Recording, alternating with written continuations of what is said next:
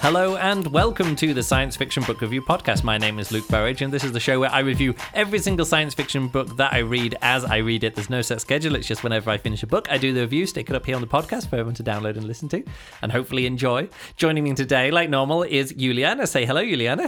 Hello, everyone. And today we are talking about a book which we kind of mentioned at the end of the previous podcast, and then you kept on asking me about more details about it. I said, look, we're definitely going to be talking about this in the next podcast that we record. This is the next podcast. Do you remember the last podcast that we did? No. Okay, anyway, you kept on asking me, like, when did this book come out? And I hadn't looked it up when this book came out. So what we're going to be talking about is Night's Dawn, the Night's Dawn trilogy, number 1. Okay. By Peter F. Hamilton. Is called The Reality Dysfunction. Okay. So when did it come out? I know, I made a note of it somewhere. It came out in 1996. So I first read this book actually after all 3 books came out. So the first book came out in 1996, and then 1997, and then 1999. So I probably read this book in around about 2000 or something. Okay. Yep. And they were big chunky books. Sounds about right. Yeah, probably 2000, 2001. I don't remember. Anyway, so I'd read some other Peter F. Hamilton books round about the same time. He had some others, some other more cyberpunky stuff. Right. Now something really came into my head. Do we not have that one as a paper book in the house, actually? What, The Reality Dysfunction? I think we do. No, it was. No? I think it was in a collection of books. You remember when I had a collection of books when we went over to my parents' place before my dad died, and we were clearing out stuff from the attic? Yeah. And there was 2 books worth of. There was 2 boxes of science fiction books. Yeah, you spread them all out. I spread them all out, and I took a photo of them, and when we posted on the was it the Facebook Marketplace or whatever, saying like we could give these all to a charity shop, but this is a really good start for like a teenager who wants to start a science fiction book collection, like have an instant library. And somebody came, picked up the 2 boxes of books and took them away. And I think this Night's Dawn trilogy was in them. Also, the Confederation Handbook and Last Chance at Eden, which is like a short story collection. Last Chance at Eden is a short story collection set in the Confederation. And the Night's Dawn trilogy, the Confederation Handbook, is like a non-fiction kind of, like, presented as non-fiction. It's like an encyclopedia, glossary. It's like a non-fiction, like, talking about the stuff. So it's like the world-building Bible by... Like a glossary. Yeah, the glossary of Peter F. Hamilton. Instead of putting it in the last book, they're like, oh, well, we'll just put this into a separate kind of thing. So I think all of those books, or at least some of those books, were there. Okay. With this front cover from whatever the paperback edition was. Yeah. So yes, 1,223 pages, mass market paperback version of this book. Now I'm going to quickly click on Peter F. Hamilton's name here on Goodreads, because the way that I got into this book was I started more books by Peter F. Hamilton. So I started reading this. I spent an Audible credit on a Peter F. Hamilton book which I hadn't seen before. Oh. And it was called, and now I'm looking for it. I'm clicking on next here. It just gets... so it was the Arkship trilogy, number 1. So let me quickly have a look at this. That's a more recent one, isn't it? Yes, it's a more recent one. Let me have a look. Arkship trilogy. I clicked on number 2 because that was just the first one. Yeah, A Hole in the Sky by Peter F. Hamilton. And this is what I mentioned at the end of the last episode, that I'd downloaded it, started listening to it, got about 20 minutes in, and was like, oh, this is young adult fiction. And I wrote a little review of it, pretty much saying, I guess I can click on this and see my review of it. What did I post here? Goodreads has updated its design again. I says, very early on, I felt the story was a bit weak and simple. Was it a YA book? And I didn't realize before spending an Audible credit. Yup. I checked up on Goodreads and found loads of 3-star ratings from people saying it might be good if you're 13 years old, but not if you want a more typical Peter F. Hamilton material. I asked for my Audible credit back, and now I'm seriously considering spending it on a Reality Dysfunction reread. And that is what I did. I I spent an Audible credit on Reality Dysfunction, this book that we're going to talk about today. And yes, it's my first reread in maybe 20 years, or probably at least 20 years. I've only ever read this book once before. Yeah. So this is only my second time getting through it. But okay. Peter F. Hamilton. I'm looking forward to what you're going to have to say, because yes, I also I think I listened to it as an audiobook. You think so? No, you I know did. so I because know we so. checked on your Audible app Yes. and you had it. And in Germany, it was split up into 2 books, wasn't it? I was just about to say Oh, that. okay, come on. You tell the story. It's a trilogy, Yeah. so it's 3 books. And in German, of course, the German language makes everything a little bit bigger, longer. And so for some reason, they tend to then split up the books, which then also means that you then have to, first of all, keep track of all the books that have to go together. And then you have to spend the credits on all of the books separately. And so I have, from the current moment on, I didn't reread the plot or anything. Yeah. I have no memory about or any of the story of this book whatsoever. Okay, so Nothing. Let's do it this way. Oh no, and then when we checked as well, and you got you spent an Audible credit on the Reality Dysfunction Part 1 and the Reality Dysfunction Part 2. Yes. And then you went German. in German, and then you switched over and you spent a credit on the second book, the Neutrino Alchemist, which is Night's Dawn Part 2, but you got that in English, so Yes. you only had to spend 1 Audible credit. So I'm thinking, instead of me going on with the Neutrino Alchemist and spending another credit, I think I might just sign into your Audible on my phone and continue on with this. But not straight away, because these are chunky books. And reading them back to back to back might be a bit much. Yeah. So let me bring up some notes here, and I'm gonna start talking about this book. And I want you to come in and tell me if any of this rings any bells for you. Okay, so the book is set in the Confederation, and this is sort of like 600 years in the future, and humanity is starting to spread throughout the stars, and there's like 2 main factions of humanity. There's the Adamists, which are like all believe in some kind of god, so it's sort of like some are Christians, some are, Muslims, whatever, but they're sort of like it's more like, hey, we've united all the religions, but they're not really united, but everyone's like saying that we're all getting on now. Okay. And those are the Adamists, and they don't use any biotech, so they just use mechanical spaceships like that you run with computers and wormholes and things like that. Okay. They're completely spherical spaceships, because when they go through a wormhole, what shape is a wormhole in space? Round? No, spherical. Spherical? We always look at black holes when we see them in pictures. Like, put it this way, before the movie Interstellar, every time that you'd see a wormhole in space, it would look like some like foggy, flat disc it thing. was like a flat disc with a hole in it. Yeah. And after Inception, once Hollywood worked out how to show what a black hole looks like, it looks like a black sphere with swirly stuff and distorted whatever's around it. True. It has this ring and but the source of it is, or what's there in the middle of it, is a sphere. Okay. So the spaceship has to be spherical. It can't be long. When you go through a wormhole in 3 dimensions, you're not going through a tunnel. Now, Peter F. Hamilton, he's gone in different directions than this. In the Great North Road, his portals are a different way. In the Salvation trilogy, portals work differently. And here, they're not portals; they're wormholes. Right. Which, anyway, And when just, the worm.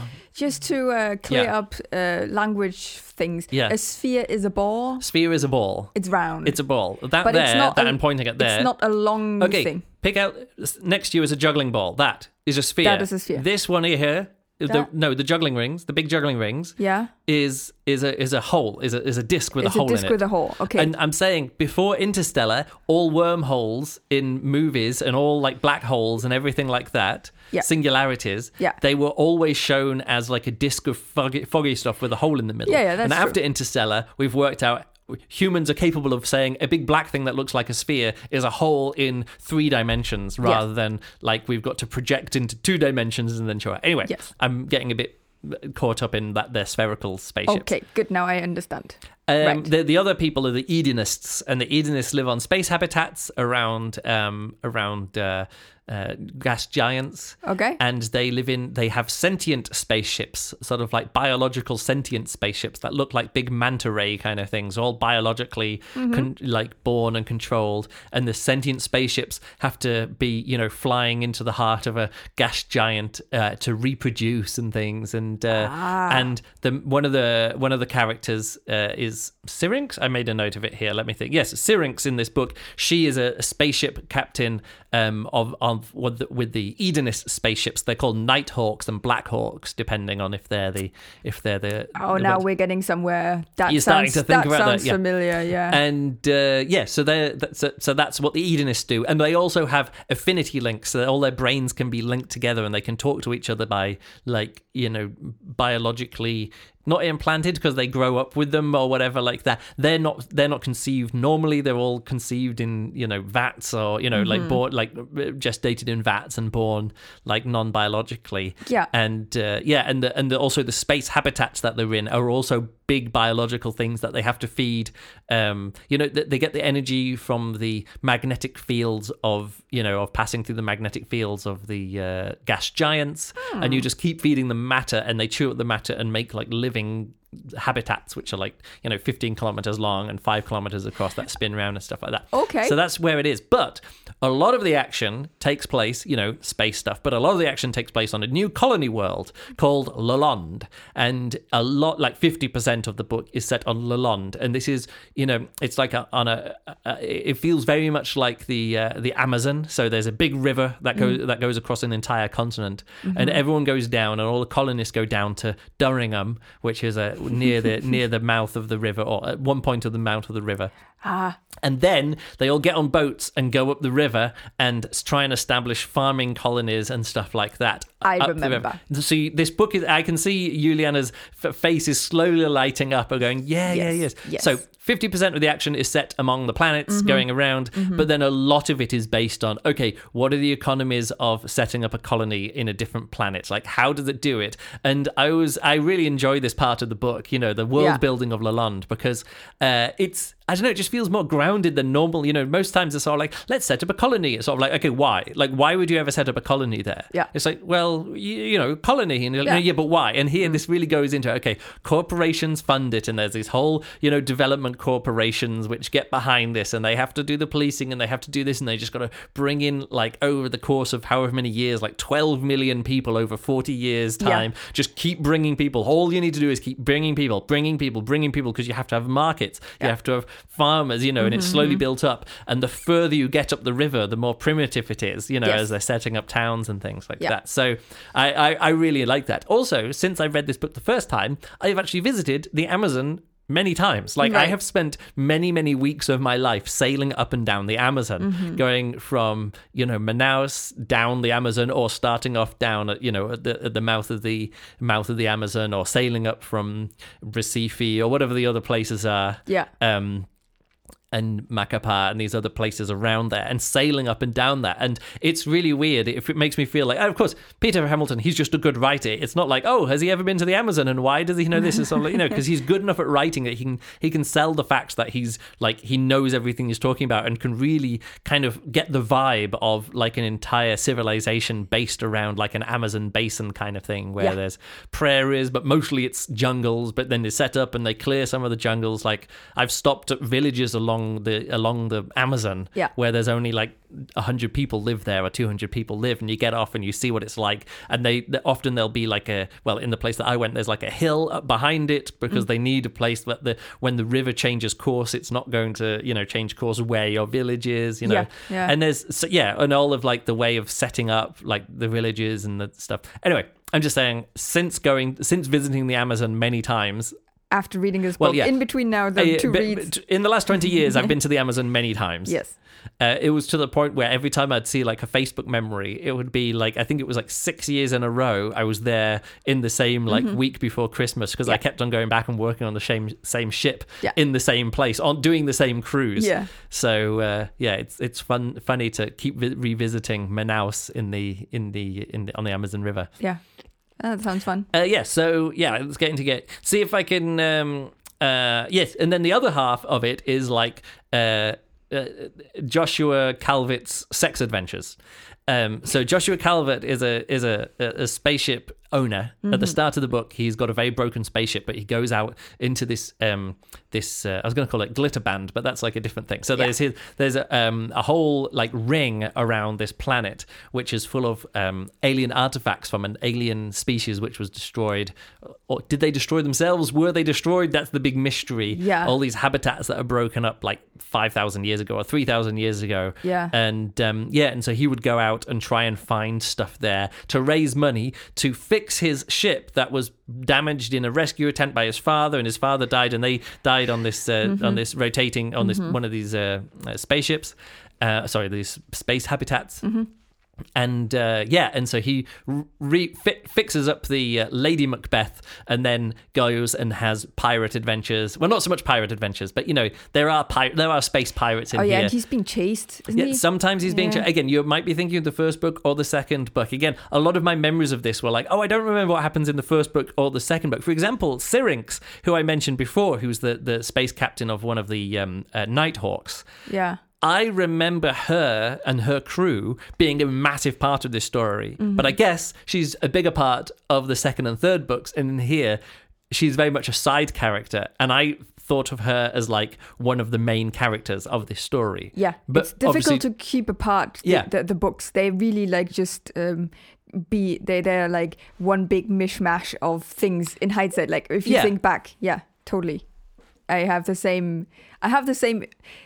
I wouldn't say issue here, but that's often what happens with these Peter F. Hamilton books, with the big ones. Yeah, the big chunky ones. And this was his first massive book. Like before then, his books were kind of a bit smaller scale. And here he's like, all right, let's do space opera like this, and everything is bigger. Like it takes ages to do. Like it starts off with sort of like this thing, and then it goes into a bit. I remember him doing this really clearly in Pandora's Star, where he's like, all right, Morning Star Mountain or whatever it's called, Mountain Star, whatever. Yeah.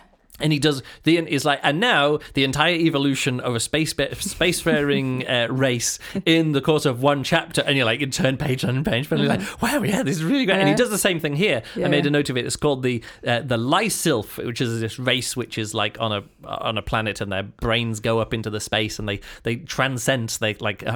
They're out in the ether somewhere like that, in energy fields between stars.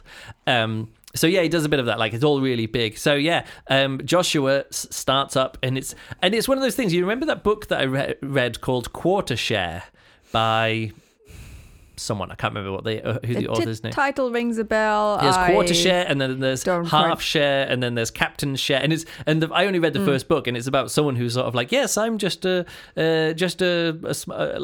ensign on a ship, and I'm gonna start up my thing, and you realize, over time we're gonna do like he starts off there and goes there, a bit Horatio Hornblower, he goes all and then becomes an admiral or whatever, as you go up through the ranks, but with trading, not with shooting stuff. Yes, and I realized, Peter F. Hamilton encapsulates all of that, all of the clever things where like, I'm going to get this, like, what do I need to do for trading? And you get a bit of this mirror between Joshua Calvert with the Lady Macbeth, and then Syrinx, who has got her own, ship. Yeah. And there's a bit of like cat and mouse stuff where she's working for the Navy at the start and trying to track him down, and like, you're smuggling. He's like, I'm not smuggling. Like, and there's all this like, you bested me this time. So they're kind of rival. So they start off with sort of like, she's authority and he's a trader, and then she becomes a trader because she finishes her tour with the Navy. You do 7 years, and then she goes off and becomes a trader, and then there's a rival for trading, and it's quite fun when they arrive on the same planet and are both wanting the same deals, and you're like,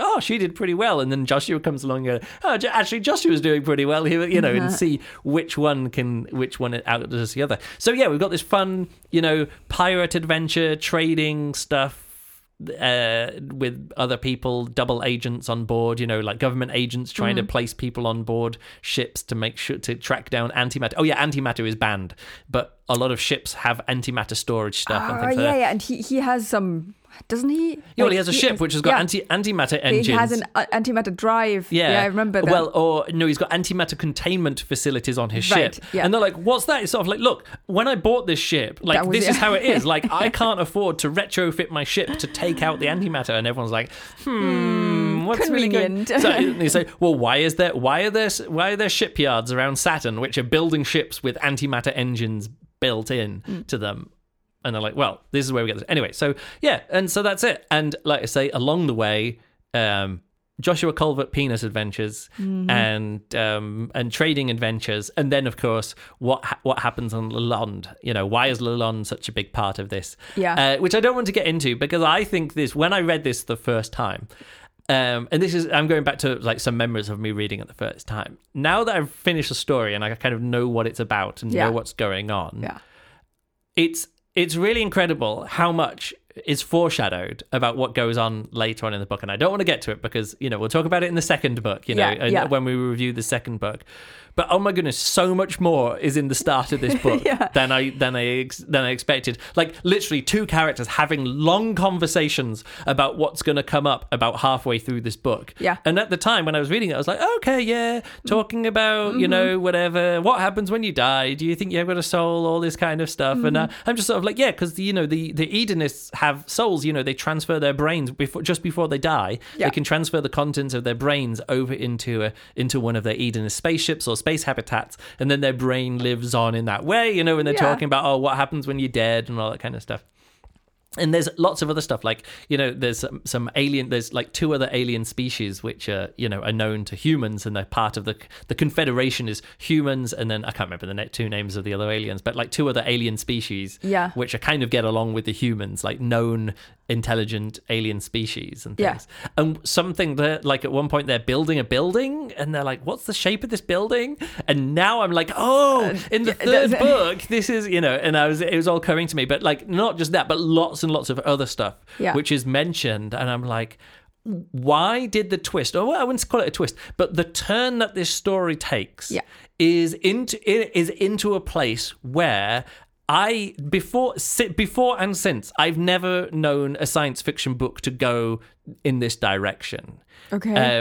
Into this kind of horror kind of direction. That's exactly that's what you think you remember. And again, I don't want to get too much into it, but all of it's set up. And I was looking at some reviews and said, oh, this is like if Stephen King did space opera. And actually now reading it, I'm like, yeah, it is. Yeah. Because it's very character-based. It's very, I don't know, of course, well written, because it's Peter F. Hamilton, and we're, you know, I'm a fan of his writing, like just his characters work, you know, his world building works. Again, I don't know how it all gets in his head, you know, how he keeps it all in his head, what's going on here, but it's amazing to see. And again, I didn't recognize how much is in this first book when I was reading it the first time, because you just don't know. No, of course you don't know. And you can't read a book thinking like, okay, what could be the important bit now? No, you don't know. You don't do that this way. The more you're saying, the more I remember bits and pieces. Yeah. Mostly I do remember that I really enjoyed the book. Except for one big... Let's get onto that in a minute. Okay. I just want to talk a few other things that you might remember. The bad guys, there's Leighton, who is this person who set up some antimatter to escape a thing, and he's sort of like this one person who you're like, we don't know where he is, we're looking for him all over the place. Yeah. And it's quite clear very early on that, oh, he's on Lalonde. That's where he's been hiding out for the last 40 years or whatever. Yeah. And then you get Quinn Dexter, which... I'd forgotten about Quinn Dexter. Quinn Dexter is like one of my all-time favourite science fiction story bad guys. Okay. He's he's like this gangster, like a 19-year-old gangster, and he's taken away from Earth and put on this colony ship to there. He's what they call involuntary colonists or something, like or involuntary Fun settlers. title. I kind of so in other words, slave, like prison labor. And if he works for 10 years as a slave, like as indentured servant on this thing, they get their freedom. Indentured servitude or whatever it's called. Gets their freedom and then can just live on Lalonde or whatever. Yeah. And I don't know, he's great because he's totally psychopathic, totally sociopathic, but also quite competent in a way which is surprising. And he's sort of like, well, we could all be layabouts or whatever, but let's organize, and we want our own, like, all these involuntary people. Yeah. And then you read it and you're like, oh, okay, and you're kind of rooting for him in a way. Yeah. And then you're like, no, stop rooting for him. This is he's really bad news. And, you know, he's part of a cult, which is like some, you know, the Prince of Darkness cult going against the Atomist kind of thing. thing, Yeah. and there's a priest there who's like his like the foil, like the I can't remember the priest's name, but and I don't know, it's just one of those things, like proper Stephen King level of dread about this character, and going, oh, bad news. This is bad. This guy is bad. Isn't he bad like news. Inciting the revolt or like some sort of uprising? Yeah, the stuff? Invet revolt. Involuntary. I don't know. Whatever it is. Yeah. I think I remember bits. Again, don't want to get too much into it, but if you think he's bad news, oh my goodness, he's bad news, and even worse news by the time we get to like the 3/4 of the way through the book. And this is just one book, right? Yeah, this is one book. I'm only talking about the first book. 1,200 pages. Well, and they're like 4 storylines, or lots of stuff. Yeah. Well, I would say that there's 4 storylines, but again, the way that you split it up is what's happening on Lalonde and what's happening with Joshua Calvert's penis adventures. Those are the 2 things. Let me have a look here. Yeah, it's 41 hours and 6 minutes. So we're talking like proper chunky. We're talking like Brandon Sanderson sized epic storytelling here. Yeah. And I do think it's at that same kind of level, like, So now it does make sense how some publisher decides, oh, this is too chunky, let's split up another 2. Bit. Yeah. The next book is 40 hours, so it's slightly shorter, and then the one after that, The Naked God, is 48 hours and 37 minutes. Yeah. I don't think you finished this though, because I think you've only got to the second book, honestly. Yeah. I don't think I have, but I do remember bits and pieces, and I do remember some thoughts about it. Yeah. But I've never written it down anywhere, and it's one of those things that because it is so chunky and it didn't feel like there wasn't any cohesive, like, okay, I got the first 2 books, but that doesn't mean I got the whole book thing. And that really messes everything up. Yeah, you've got it. It's one of those things that you've got to go into it and go, I am reading a big book. I've got to spend time on this, because if you're like, oh, I'll read it now and then, it's like, no, you've got, like with the audiobook, I've got to be like, all right, I've got like 4 hours free this afternoon. Yeah. 2 of those hours, even if I'm doing something else, like, housework or going shopping, I can't listen to a podcast. I've got to get through this book. Like, it's something you've got to really decide to spend time on. Yes, absolutely. So on top of all of this, there's actually some really fun stuff as well. There's a fun character. She's I can't remember her name. Let's say Kelly, I think her name is. She's a reporter, and she's like, I've got to get the story, and I really enjoy her character because she's like... Is she on one of the boats? On one of the boats? No, she's not. No, she goes to Lalonde in the second half when they get dropped off. There's some military action that needs to happen, and she's like, and now I'll be a war reporter. And you're like, are you sure you want to be a war? But I think the whole thing is really great, because there's definitely kind of a I wouldn't say like a World War II kind of thing, but there's definitely some kind of like Dunkirk moment where we're like, oh, right, okay, it feels totally like this is really bad. We get an operation. Oh, we're overwhelmed. Oh, let's go back again, back the other way. So we've got to show how bad the main bad thing is about the. Well, I want to say, I don't want to give it too much away. We'll talk about more in the second book, because then we can cover the first book without worrying. As again, I'm not even talking about spoilers. It's just that it's really great to discover this, and it's such a long book. I don't want to be talking about too much stuff that happens in the second half.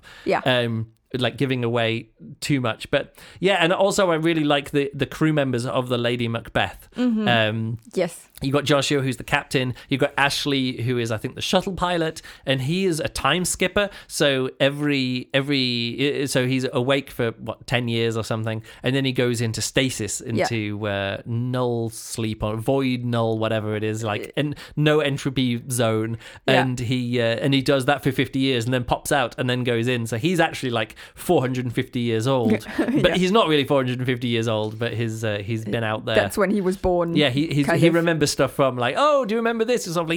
Going, and so he's a bit of our link back to like, what it was like earlier.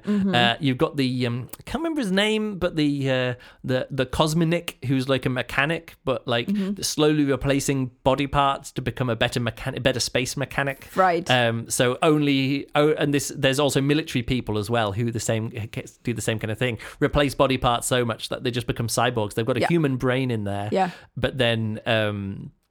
Then over time they can go out in vacuum. They can do all that kind of stuff. So there's some good stuff there too. They don't need EVAs and IVAs. Yeah, they don't need the suits. The EVA suits and that kind of stuff. which we've been learning about recently because we're space nerds, so we can do deep dives of an hour research each into different kind of spacesuits. We literally sit on the couch and then dive into the Wikipedia page of and watching YouTube videos about this spacesuit design. Yeah, because we're nerds. So yeah, and there's other characters like that on the different ships, which is really good fun. So let's talk about we've touched on it a few times here. I don't want to go too much into the themes of this book because again, it's such a chunky book. There's so much in here. Going on. But one of the big themes is that if you're about 23 years old, you like fucking, and oh my goodness, do you do a lot of fucking? Everyone in this book has a lot of sex all the time. Now, I think this is one of the things that you wanted to mention. This is what you remember about the book. I don't know if I remember specifically that. I just remember that if you're also a woman, you're not very clever in your head and you're very like, No, that's not this book. That's not this book. No, there's like one character. There's this one woman character who doesn't have proper agency, and is she the wife of a guy or something? No, I don't. Again, I don't even know who you're talking about. Maybe it's just too hazy. But I remember you saying this when you were like, I'm not sure if I want to read. I don't know what it was, like Pandora's Star or the Dreaming Void, because you're like, oh yeah, Peter Hamilton. There's so much sex in it and whatever like that.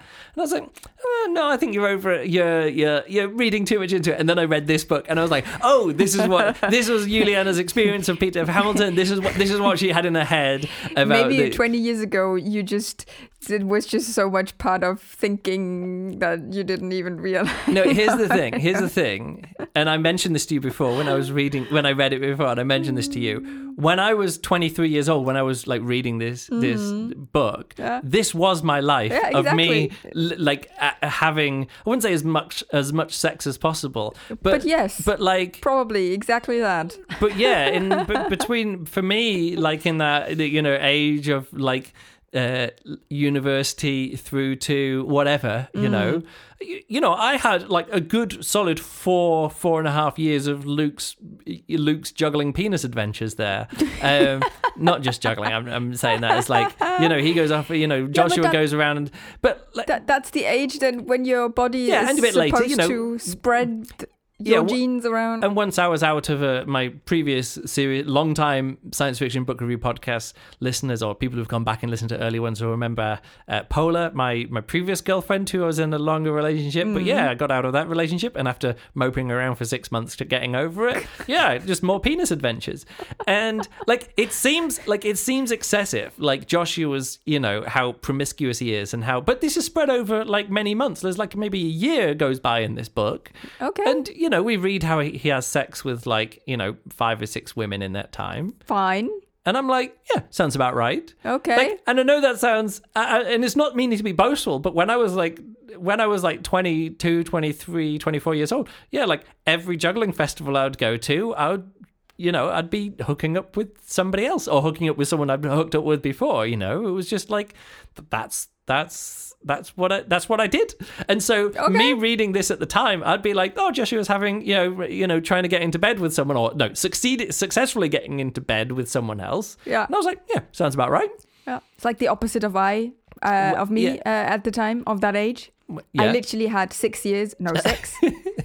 Which wasn't a bad thing. Wasn't a bad thing. No. Yeah, but in this book, people have implants and they can control their nads really well, and they don't get pregnant, and there's no sexually transmitted disease, and all of the good stuff. I say they don't get pregnant. Somebody does get pregnant in this book. A few people get pregnant in this book.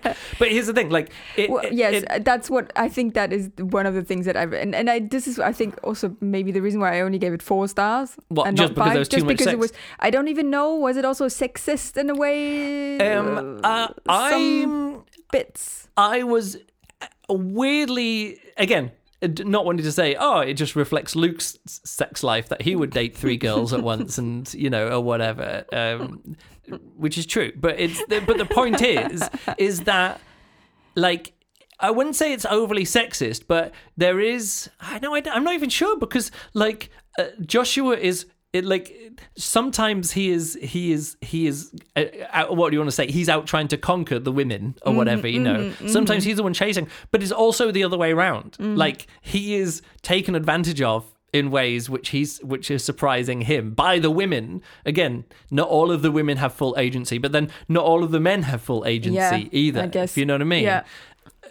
And let me put it this way: the other way around is that like there is rape in this book, like quite a bit. Yeah. But if there was only rape, it would feel that like, I don't know, gratuitous in that way, like, oh yeah, and then the woman gets raped, or in this case the men get raped as well. There's with this cult, there's like these initiation ceremonies, and it seems like oh, this is bad news for the young boys being initiated into this thing. You're like, okay, that's bad. But also, if there was none of that and it was just all fun, casual penis adventure sex stuff, then that would feel a bit gratuitous as well.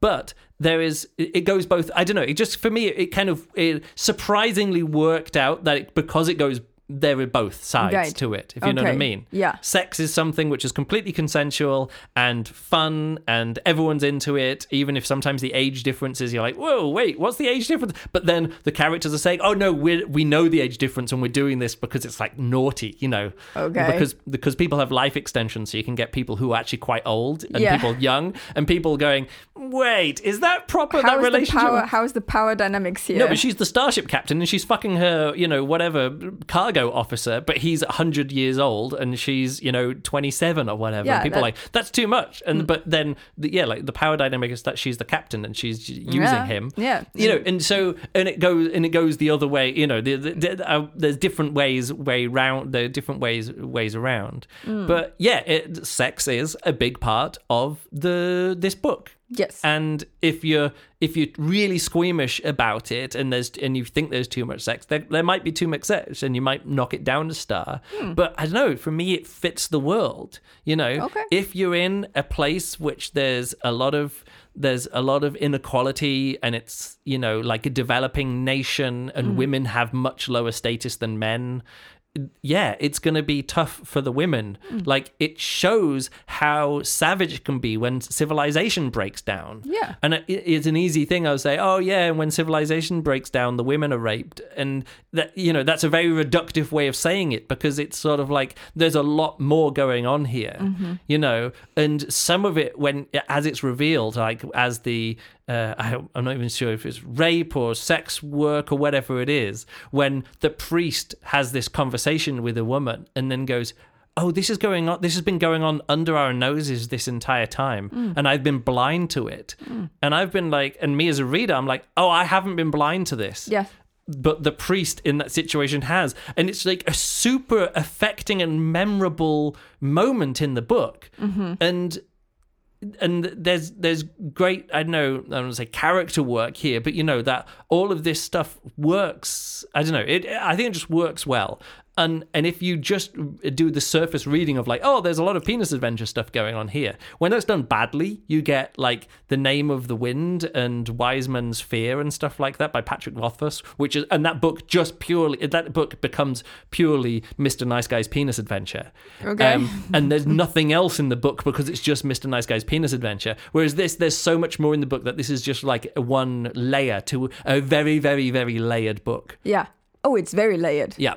I was just trying to look up when I actually did read it. So give me 1 second. Okay, you do that. I've kind of come to the end of my notes here. So I don't really have anything more to talk about.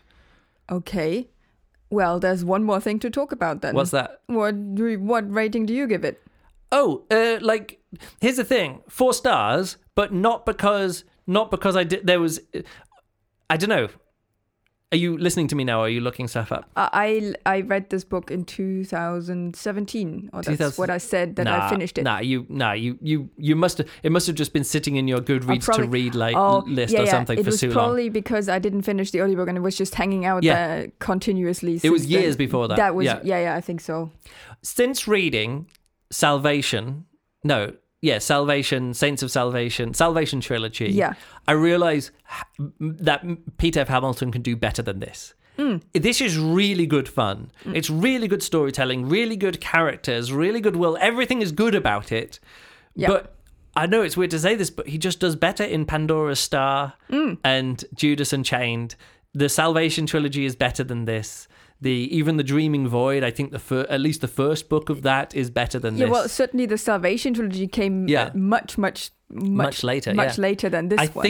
I think so even though I really enjoyed this, it is one of those things, because I've read it before and because it was so groundbreaking at the time. Yeah. But since then, other authors have come along and done this. Well, I wouldn't say done this better, but like taken this in different directions, and he's also explored the same themes as this in different books in different ways. Yeah. Like his treatment of religion in this book, I'm like, yeah, that's good, but like the dreaming dreaming void and the evolutionary void and that stuff is sort of like, oh, that's cleverer because it's like more science fiction-y, and I don't know. That's the thing to say. So there's nothing wrong with this book, except it is quite long for what we get, and so yeah, I'm going to give it 4 stars. I'm going to rate it 4 stars. All right. But not because there's anything really bad about it. It's just because it's difficult to get that same enjoyment that I got the first time. Yeah. And being blindsided by stuff and being like, oh shit, that's actually happening. Oh, this is really what we're doing. Yeah. This is really where it goes. You know, Yeah. in a way which is very surprising, which was very like caught me off guard the first time. And I'm like, holy shit, this is happening in a science fiction book. This horror element is really here. Of course, it was sprinkled all the way throughout the first half of this book, so when that big turn happens like 2/3 of the way, or a third, a half, 2/3 of the way through this book, it was really good. Whereas now I'm kind of enjoying the craft behind it rather than the emotional journey, because I know which characters survive, and I know how the characters are going to grow, and I kind of know what's happening. So I think that's just it. Yeah. And you have like 20 years more of experience. Yeah, in 20 years more of science fiction reading and everything. And I'm not having penis adventures now.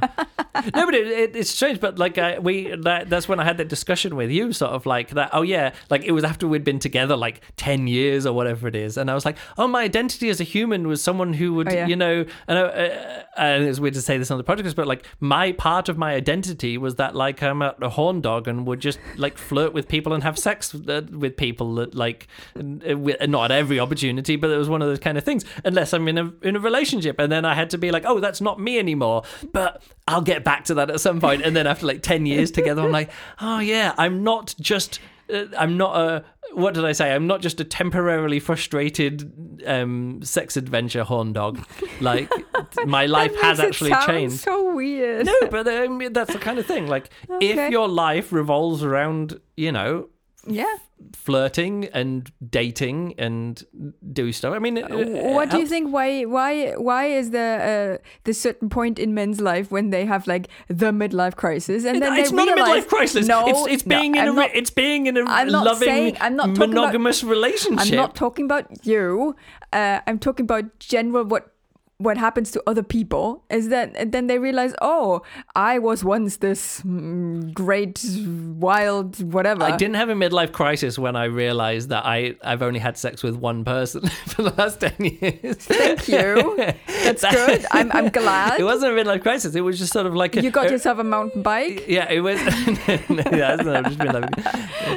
No, it's not... I think it's not a midlife crisis thing. It's just like, just phases of life, you know? It's when you're in your early 20s, like to 30s, like having sex with, I wouldn't say as many people as possible, but like that is a big part of your identity. And I just assumed it was a big part of my identity until I realized, oh, actually, it's not a big part of my identity. It's a big part of my past, which means it informs what my identity is now and how I view sex and how I view sex adventures and consensual sex and how people have fun and all everything that goes into that. So it's not as if I suddenly got prudish and I'm like, oh, nobody should be allowed to have sex. I'm like, no, having sex with lots of people is good, or it can be good. Like I'm not saying it's great for everyone, but if it fits your personality, go for it. Absolutely.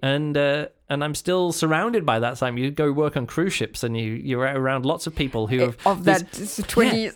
And that was the thing at the time when I was, started working cruise ships. Again, I was in a relationship, so it wasn't me, but you just look around and you're like, oh, everyone's just having sex with people all the time here, because it's like the first time that they've, like, if they're in a cast or they've been like, they're on board and they're, I don't know, whatever they're on, they're all like singers and dancers. Yeah. Well, just everyone, like is all the different people, all the staff, all the people, they're on board and it's the first time that they've been away from people. And you're single, you're in the Caribbean. And everyone's beautiful and outswept swimming and together fit and stuff like that. And you're like, everyone's young, everyone's like 25 years old. And you just look around and go, oh, lots of fucking going on here. It's like the people say the same thing about the Olympic Village, you know. People get to the Olympics and there's just like fucking everywhere. Like everyone's fucking everyone. Provide all the condoms. Yeah, just people just like shovelfuls of condoms into the different dorm rooms. Anyway, I don't want to keep going on about this too much. I'm just saying that this like is a very sex-heavy podcast. It's not a sex. No, I've not mentioned sex. Like I've not talked about sex. I've talked about people having sex. I've not actually talked about having sex. Yeah, if but you know what I mean. That that's what I mean. Yeah, well, people can get over it. Yeah, that's what the book is about. Partly. Yeah. And again, there's some great character moments with these people. Yeah, I might go back and I think I'm with these kind of books. I'm better reading it. Yeah. Rather than listening to it as buy audiobooks. Just spend it. Just get it on Kindle or whatever. I just notice like so much that I have trouble so much on listening to these kind of things because not everyone's my thoughts are just being, you know, I just start thinking about something else and I don't have these kind of moments like I have 2 hours where I just don't do anything and just sit and listen. Yeah. Narrated by John Lee. Turns out we like John Lee. He did all of the he does all of the Alistair Reynolds stuff and it's and other stuff as well. But it's fun to have John Lee. He's very good at accents, and of course he does the same thing where every different place has got like a different British regional accent. You know, like people from here, sort of like from that planet, is like, okay, everyone here's Welsh, are they? And then he goes somewhere else, like, oh, everyone here's from, you know, he's really good at these kind of things. Yes, so good job, Peter F. Hamilton. Good job, John Lee. Good job, Juliana, for having the energy to get through this podcast. Yay! I almost fell asleep partway through this podcast. My eyes suddenly were like, I saw that. Did you? Yeah. Suddenly like, what's happening? My eyes are falling in. And then suddenly we were like, it's like my eyes, I was melting. Like, I can't keep my eyes open. Not sure why. I'm very busy at the moment with not a lot of stuff. I know it's weird to say that. But it's still dark. It's still winter. It's still grey. It's, right. You know, shall we wrap it up? Yeah, let's do it. You can follow me on Instagram. I'm Luke Burridge there. Juliana's there too at JUKU Berlin. Yeah. I'm posting juggling stuff because I'm working on a new show. Really looking forward to performing my new show. Yeah, looking forward to seeing it. You can become my friends on goodreads.com. That's a good thing to do. And I can see what other people are my friends and following people. So Mario gave it 5 stars, and Fred and Christian and James and lots of Christopher and B they all gave it 5 stars. B gave it 4 stars. Tudor 4 stars. Peter. Lots of names that you 17 reviews here. What do I click? I hate this. Everything Goodreads thinks you don't want to read anything. Everything on the website sort of like click, show more, read more, show more. It's sort of like everything you want to do, you've got to click to read more. And I'm like, stop telling me to do this. I'm here for the stuff on this page. Stop hiding it from me. You're literally called Goodreads. Simon gave it 4 stars. Tamahomi for lots of, and a few people gave it 3 stars. But yeah, mostly 5, 4, and 3 stars. I'm in the middle though. Yeah. With 3 stars. Does it? You give it 4. You said. Yeah, it's annoying because you used to be able to see the average of your followers, what your followers thought of this book, and now it doesn't That's show. Not anymore? No, it doesn't show you the new page here. Doesn't show you that anymore, which is really annoying. It shows you the overall rating from the 34,951 ratings and reviews from general readers. That's a 4.13. But it used to say. For the friends and what your friends remember. are, and now I don't. I have to scroll through and do mental Maths arithmetic in my head. Yeah, and then it only shows the reviews. It doesn't also show ratings. It only shows reviews of friends and family, but not ratings, as far as I can tell. Which is kind of annoying. Oh yeah. Oh, so yeah, and then under here are the people who rated it and didn't review it. Okay, somebody gave it 1 star. Tamer, Odo, and 30 others gave it 5 stars. So now I have to kind of do all of this mental arithmetic in my head. Okay, it's really bad. It's really the new page. Yeah. And they put it as a beta page on, like, as a sort of like, here, test this out, give us your feedback. And I kept on saying, give me links to my own reviews, show me the average rating from my own followers. And I filled that out lots of times and they just haven't done it. And then and now this is the main page, so I'm really annoyed. Yeah. I'm not annoyed about it. It's just it's become information sparse and some features which I really like. What is the average rating of my friends and followers? Yeah, that's all is what I want to know. So yeah, become my friend. Check out the Goodreads listener group. Sorry, the SFBRP listener group on Goodreads.com. You can suggest books there and stuff. And and I've got other books coming up that I'll review, like the following books in this. But after a while, because maybe in need like 2 or 3 books time, I'll check out some other books. What are you reading now? I'm reading something by. I haven't added it. Reading something by Philip Jose Farmer. Okay. I've not called. Heard this name before. He did the Riverworld series. I've reviewed one of his books before. Okay. A Riverworld book. It's called, and I'm now looking it up, Dark is the Sun. It's quite a chunky book. Another chunky book. But I'm actually quite enjoying it. But just going through it slowly at the moment. But okay. I'll see if it picks up. I hope it gets better. I'm enjoying it, but it feels a bit, because it's like from the 1960s or whatever, and I'm like, right. It feels dated. You know, when I read the, we'll talk about this in the next episode. Let's talk about that when we I talk about the book. I don't need to go into it now. Yeah. But if I finish it, I'll do an episode about it. If not, I'll move on to some other books. And you can follow us on Mastodon. The links are in the show notes. Yes. On the blog post of this podcast. Are. Thanks a lot for listening, and we'll catch you next time. Goodbye.